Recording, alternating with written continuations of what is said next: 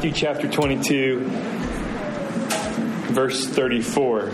Next week, we will be returning to 1 Corinthians, our walk through this letter from the Apostle Paul to the church in Corinth. But this week, we will finish what we started last week. If you weren't with us last week I shared some of the things that I learned while I was on my summer sabbatical. And I learned a lot, but above all, I learned that when you rest, it's easier to listen to God. I spend so much time talking at God. And I needed rest to actually stop talking and start receiving and listening. You know, it's amazing. Even as we study His Word, we can think thoughts at Him. We can talk at Him. And it's not personal. So one of the things I was listening for was a clearer sense of my mission. When I graduated from seminary in 2009, I was given the task to create a personal mission statement. How does my personal mission align with God's mission? And as I read that, I don't recognize the person that mission statement describes. And so 10 years in the ministry, I thought, hey, I'm rounding first base, going to second. It might be a good idea during this time of summer rest to ask God to clarify what it is that He's calling me to do. And last week we talked about this. It's my encouragement to all of you to do the same. Take a day of rest. Like, the Lord doesn't just recommend a day of rest. He commands it. He tells you, this is what I'm giving you. Receive it. And on this day of rest that we have every single week of every year of our lives, we can listen to God. We can enjoy what He has made. And we can be receptive and slow down. So I shared with you what God gave me. God told me to show up with God's help. And last week we talked about that first phrase, show up. And we learned that God saves you in order that you might show up. Not just to church, but show up to life. Show up to what God is doing in His creation. Show up in all of who you are. Every single aspect of your story. Instead, too often, we stay on the sidelines, even though God is calling us to get out onto the field. And we talked about barriers to getting off of the sidelines, things that get in the way. We talked about false guilt. When we tell God that we are too guilty to get onto the field, even though He has washed away all of our guilt on the cross. We talked about false voices that we listen to in our head. Voices of accusation, voices of condemnation, voices of shame, voices of intimidation. Even though we have the Father's voice that says, you are my son, you are my daughter, in whom I am well pleased in Christ. Come. Take part in what it is that I'm calling you to do. I know your issues. Come.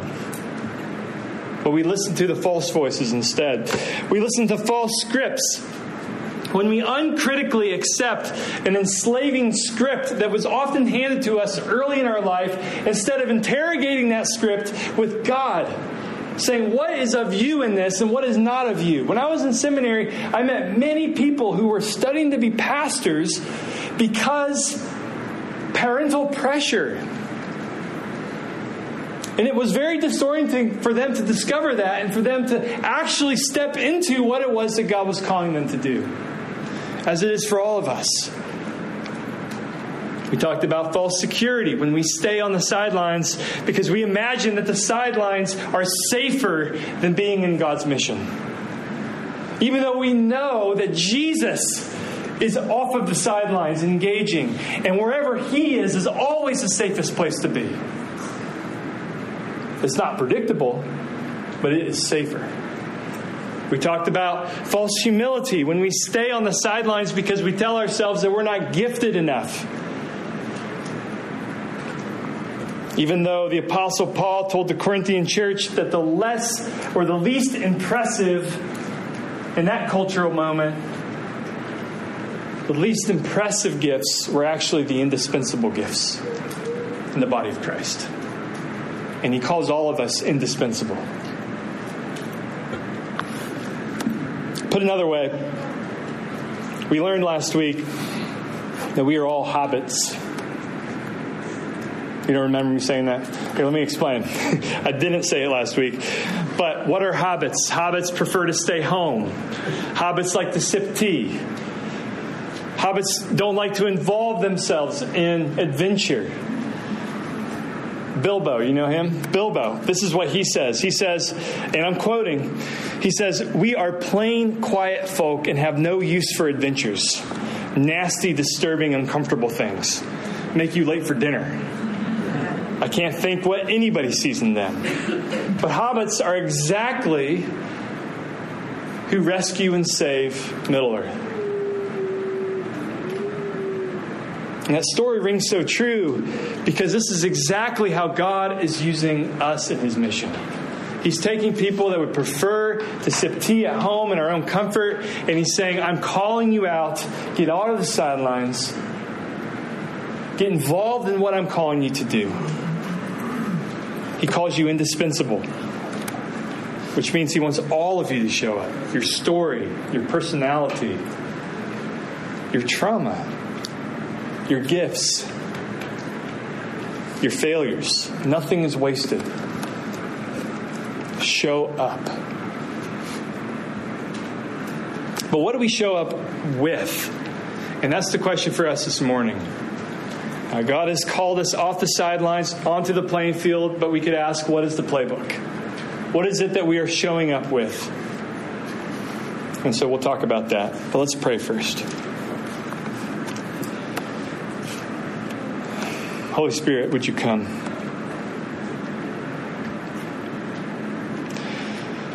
We don't need a motivational talk this morning.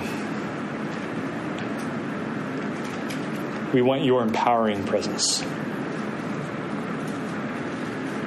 We want you to open our eyes to Jesus. We want change in our lives. And it's in Jesus' name we pray. Amen.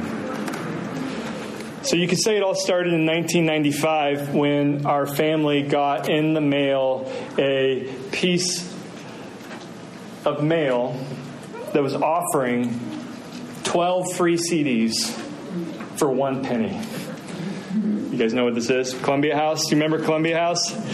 Well, so I got that, and I was at the right age, and I was at the right time. I was kind of angsty. And I'm like, this is for me. And so I asked my sister and her friends what 12 CDs I should buy. I won't tell you what those are. You can ask me after church. And ever since then, I've been addicted. Not to mail order schemes, but to albums. Albums, okay? I don't care the delivery mechanism of the album. It can be a CD. It can be a vinyl. It can be Spotify. It can even be a cassette tape. But it is, for me, a very important thing when musicians make albums. And by the way, I refuse to support this trend I'm seeing about artists releasing singles. Have you noticed this lately? Like everybody, like Spotify, for instance. If you listen to Spotify, you will see new release from your favorite artist, and you go click on it, and it's one song. I'm like, no, that's not how it works. An album, it's like writing a chapter instead of releasing a book. You don't do it that way. I love albums. So one of the hardest questions of all time is this. What are the 5 best albums ever? It goes like this. What are the 5 best albums of all time? Rank them.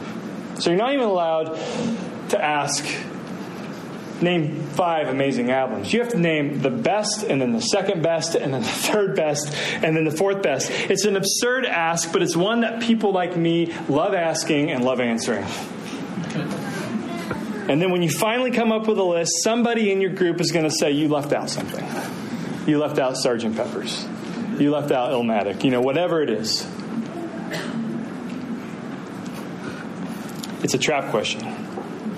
In the first century, this was a common question among teachers of God's law, not what's your favorite album. But they wondered if you could rank God's law from 1 to 613. It was a very dangerous question in those days because nobody wanted to denigrate any of God's law. And so if you started ranking these laws, someone in that group would inevitably say, "You left out this? How could you?" It's a biblical minefield. And that's what's happening in Matthew 22.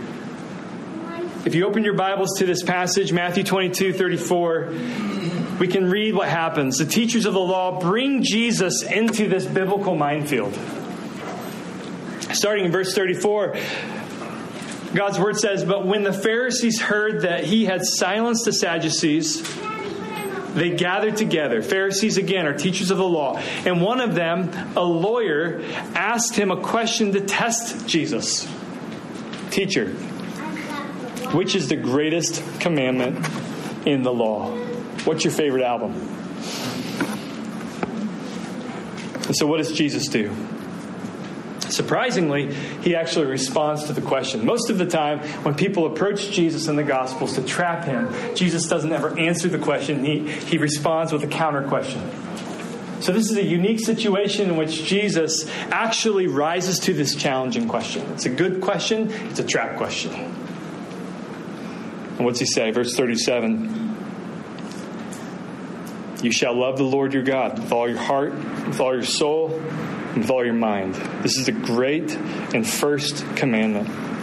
And a second is like it. You shall love your neighbor as yourself.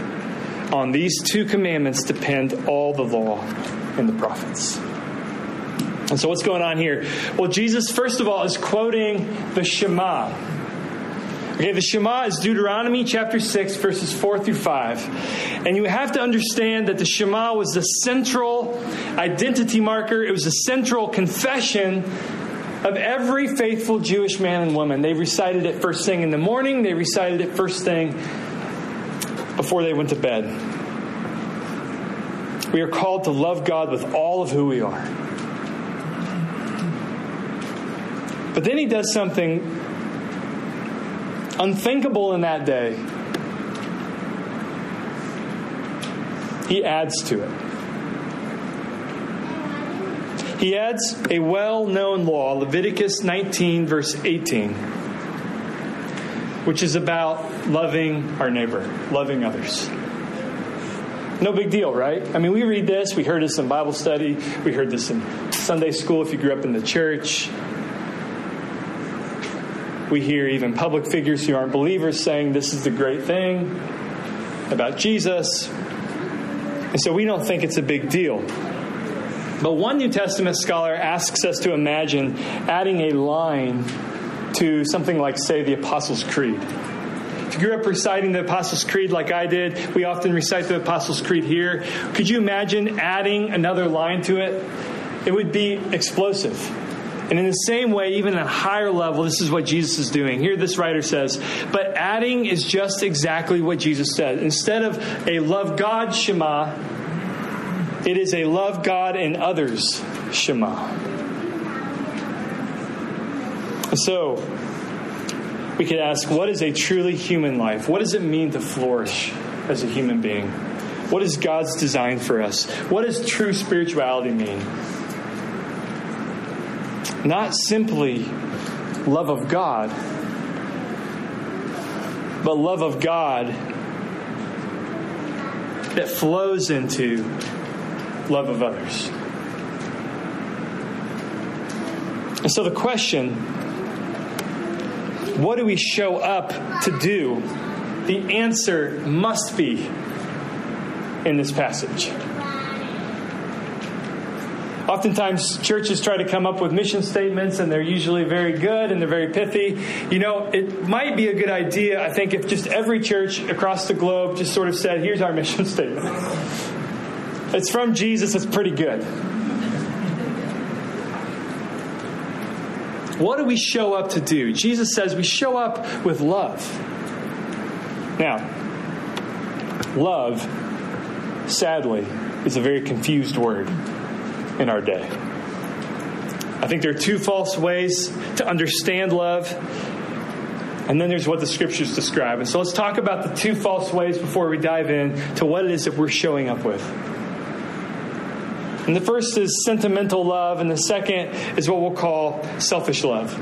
And so sentimental love is basically what I think all of us immediately think of when we hear the word love.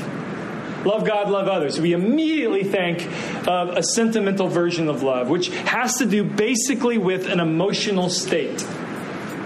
An emotional state of happiness and bliss. Now, emotions are good. They're designed by God. We are emotional creatures, so I'm not denigrating emotions. But when we reduce love, and what Jesus is describing here as simply an emotional state, then we are missing the picture. It's not butterflies in the stomach. Sentimental love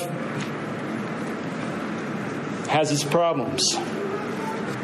In fact, the best secular marriage counseling even critiques this vision of love. What I'm trying to say is you don't need to be a Christian to see the problems with sentimental love being your orienting principle in life. So, the Gottman Institute, for instance, says it this way, and I'm quoting, "Happiness is not a strong, stable foundation upon which to build lasting, committed love." I'll say that again. Happiness is not a strong, stable foundation upon which to build lasting, committed love. It is simply too unstable, fleeting, and constantly in flux, and the ways in which we achieve happiness changes as we change in time.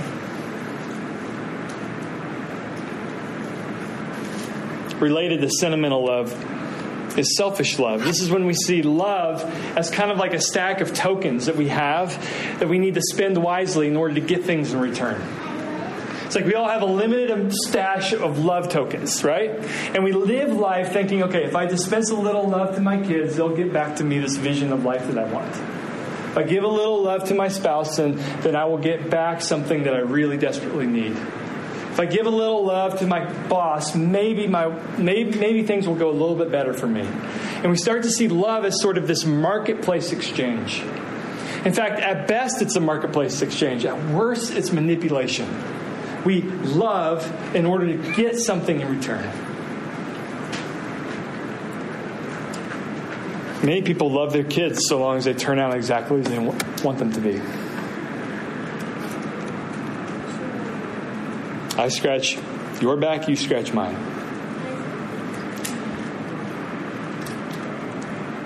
And so if love is not sentiment, and if love is not self-interest, what is it? Well, I'm a preacher, so I'll try to stick with the S's. We'll say sacrificial. Or as I like to put it, a life of loving others is a life of helping others. Paul Miller, he convinced me of this about 10 years ago. That when you hear the word love in the Bible, especially as love is being directed to other people, replace the word love with help. Why? It's more than help, but it's a helpful thing to do because what it does is it removes sentimental love and it removes selfish love from the equation. It reminds us that love is actually helping someone else flourish. Oftentimes you are denying yourself. You're sacrificing your preferences in order that the other person might flourish. You're helping. Who wants to actually help someone move in on move-in day? I mean, let's be honest, right? But love is exactly that. You walk into something sacrificially. I mean, just look at how the Scriptures attest to this. In Hebrews 13, we read this in verse 16. Do not neglect to do good and to share what you have, for such sacrifices are pleasing to God. Paul says in Philippians 2, let each of you look not only to his own interest. Paul takes that as a given. That's a given. So don't just do that. But also to the interest of others. Galatians 6:2, bear one another's burdens and so fulfill the law of Christ.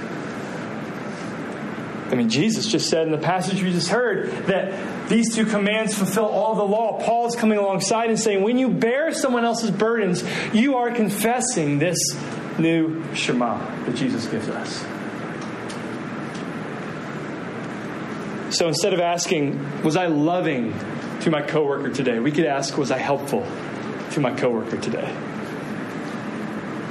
Or after church, did I love my church well today? You could ask on your drive home, was I helpful today at church? It's a great question. And we believe this is why God saved us, to show up with God's help. So I want us to think about this. There are two ways a lot of us think about salvation. We'll call them Salvation A and Salvation B. Salvation A is when we believe that God rescued us, that God saved us in order to save us. Salvation B is God rescued us, God saves us from our destructive self-interest in order to release us to loving God and loving others. Okay? Salvation A is much like Price is Right. God calls you, an amazing calling. He calls you by grace out of the crowd, and you come cheering up to take part in this amazing thing where you might win some prizes. That's Salvation A. Salvation B is much like getting a call from the Red Cross saying, we need help. There's some hurricane victims. And you're being called to actually take part in something that's helpful and loving towards others. That's what God is calling us to do. He's freeing us from ourselves in order to love Him and to love others. But here's the problem. This vision is as beautiful as it is impossible. None of us are born, none of us naturally are inclined to sort of give and forgive. Miroslav Volf, the Croatian theologian, he sort of summarizes this sort of life of loving others as giving and forgiving. Isn't that amazing? Giving, really giving, and forgiving. And not just the people you like, but your enemies too. And when you start to think about that and let that percolate into your full heart and mind, you will start to realize that it is humanly impossible. It's beautiful. It's impossible. To live a life of giving with no strings attached. Not marketplace giving, I'm giving to get something back. Not manipulative giving, I'm giving to get something back. But a true gift. And then forgiveness, think about that. Forgiving someone who has harmed you. Giving and forgiving is impossible left to ourselves. So I want to finish out here just by thinking about ways that Jesus, ways that the Scriptures enable us and give us a paradigm to actually do this life of giving and forgiving. I mean, Gordon Fee, he says this. He says, love is not something one can do or feel on one's own. Thanks, Captain Obvious, right? Nor is it to be distorted into its current North American version of good feelings towards someone, so that love is turned on its head. This prominent New Testament scholar says, love has become identified with what I do or feel for another for the sake of my own self-fulfillment. So how on earth do we do something that turns it right back? I would suggest three things. Number one, be loved. Okay, so if we're called to a life of giving and forgiving, I would say the very first thing is to receive the gift and to be forgiven by God Himself through Christ.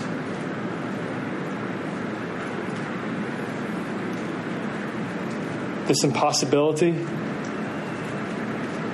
is exactly what God offers to you. Jesus says in the Gospel of John, listen to this, He says, this is my commandment, that you love one another. Now, He could have put a period right there. This is my commandment, that you love one another. And He would go in the annals of just great teachers, great moral philosophers for all of life. But listen to what He says afterwards. He says, this is my commandment of you, to love one another as I have loved you. Now, question. Is He saying, do this in the same manner in which I love you? Or is He saying, love one another as I have loved you? Because I am loving you right now. Which is it? I'll let you wrestle with that. But he gives you a hint in the following verse where he says, greater love has no one than this, that someone lay down his life for his friends. Jesus is telling his disciples before he does just that, this is the only way you will love, is if you love as I have loved you. Jesus knows, in other words, that a life of love is impossible in our strength, which is why he came in the first place. It's why he died for us. Notice who loved us first. Jesus loved us first. And that love of Jesus unlocks our ability to love others. And we no longer need anything from other people. Do you understand? If we receive the gift of salvation, if we receive forgiveness, then we no longer need that from any other human. And therefore, we can give it to other people. When our need is erased, our ability to love grows. We will not be able to even think of others until we are first loved deeply, until we are first held in Jesus' arms. Can we even think of someone else in our life? I help you just think of that. As you wake up in the morning, as you go into your day, think of Jesus like with a giant bear hug holding you all day.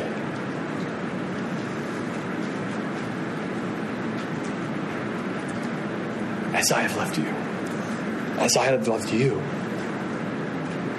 Joe, as I have loved you.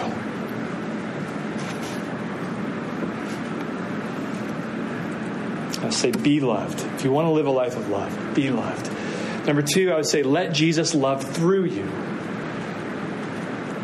I think the other way that we love well or show up with God's help is by letting Jesus love through us. Jesus, we confess, dwells in us. And so often the best love we offer is simply allowing Jesus to love through us. And then finally, I would say rely on the power of the Holy Spirit.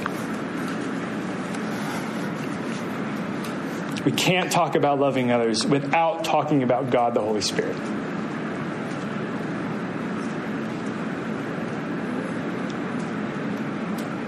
If you want, you can turn with me to Galatians chapter 5, verse 22, or you can listen along. Galatians 5:22 says, but the fruit of the Spirit is love. And I have a feeling there's a reason love is first in line. The fruit of the Spirit is love, joy, peace, patience, kindness, goodness, faithfulness, gentleness, self-control. And against such things there is no law.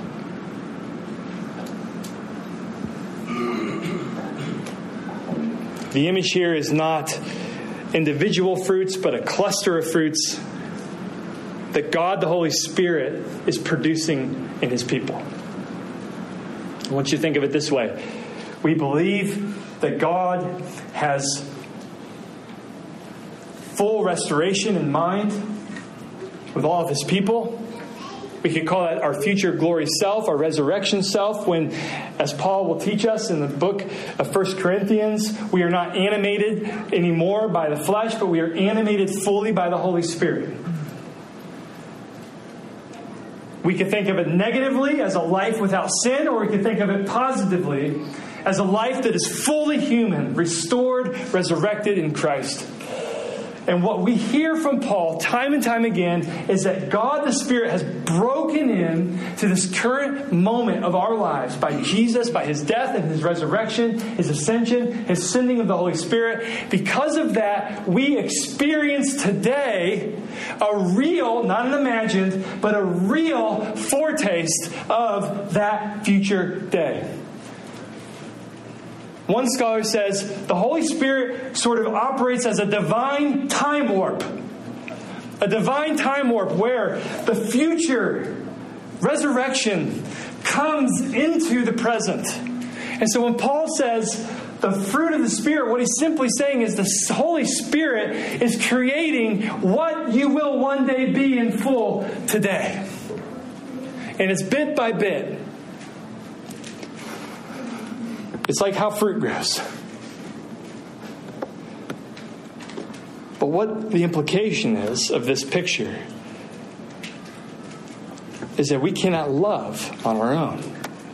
God the Spirit will make it so. We need the Holy Spirit to live a life of love. And so if you're like me, you're immediately thinking, what on earth does that mean? And I have thought years and years and years about what that actually means in practice. And I've come to the most frustrating conclusion. Frustrating because it's so obvious. You ready for it? Cry out for the Holy Spirit. That's what it means. I think of what Paul tells us to do. In one letter, Galatians 5, he says, walk by the Spirit, be led by the Spirit, keep in step with the Spirit. Some scholars even point out that Paul's command to be filled by the Holy Spirit is Paul's most fundamental command in all of his letters. Be filled by the Spirit. And so, God, fill me with your Spirit today so I can love others well. Is probably the best answer I have to your question, what do I do? I'm at the end of myself. I'm viewing all the ways in which I'm manipulating others for myself. I feel like I can't love well. I feel like I'm not helpful. I feel like I'm not able to give. I'm not able to forgive. Then what do I do? What do I do? Cry out, Lord, fill me with your Holy Spirit. Create in me what is most true about me in Christ, and what will be most true about me on that day of resurrection. Make it happen today. I think what your neighbor needs, I think what your friends need, I think if you're married, what your spouse needs, what your roommate needs, what your children need, what your nieces and nephews need. What whoever person's in your life needs most is for you to pray that prayer. God, fill me with your Spirit so I can love well today. And I think this is a very liberating prayer and posture in life, because it's not up to you to be awesome. It's not up to you to have the right words. You can simply be open to the Spirit helping another person. We show up with God's help. We show up with God's help. And so let's pray that right now together.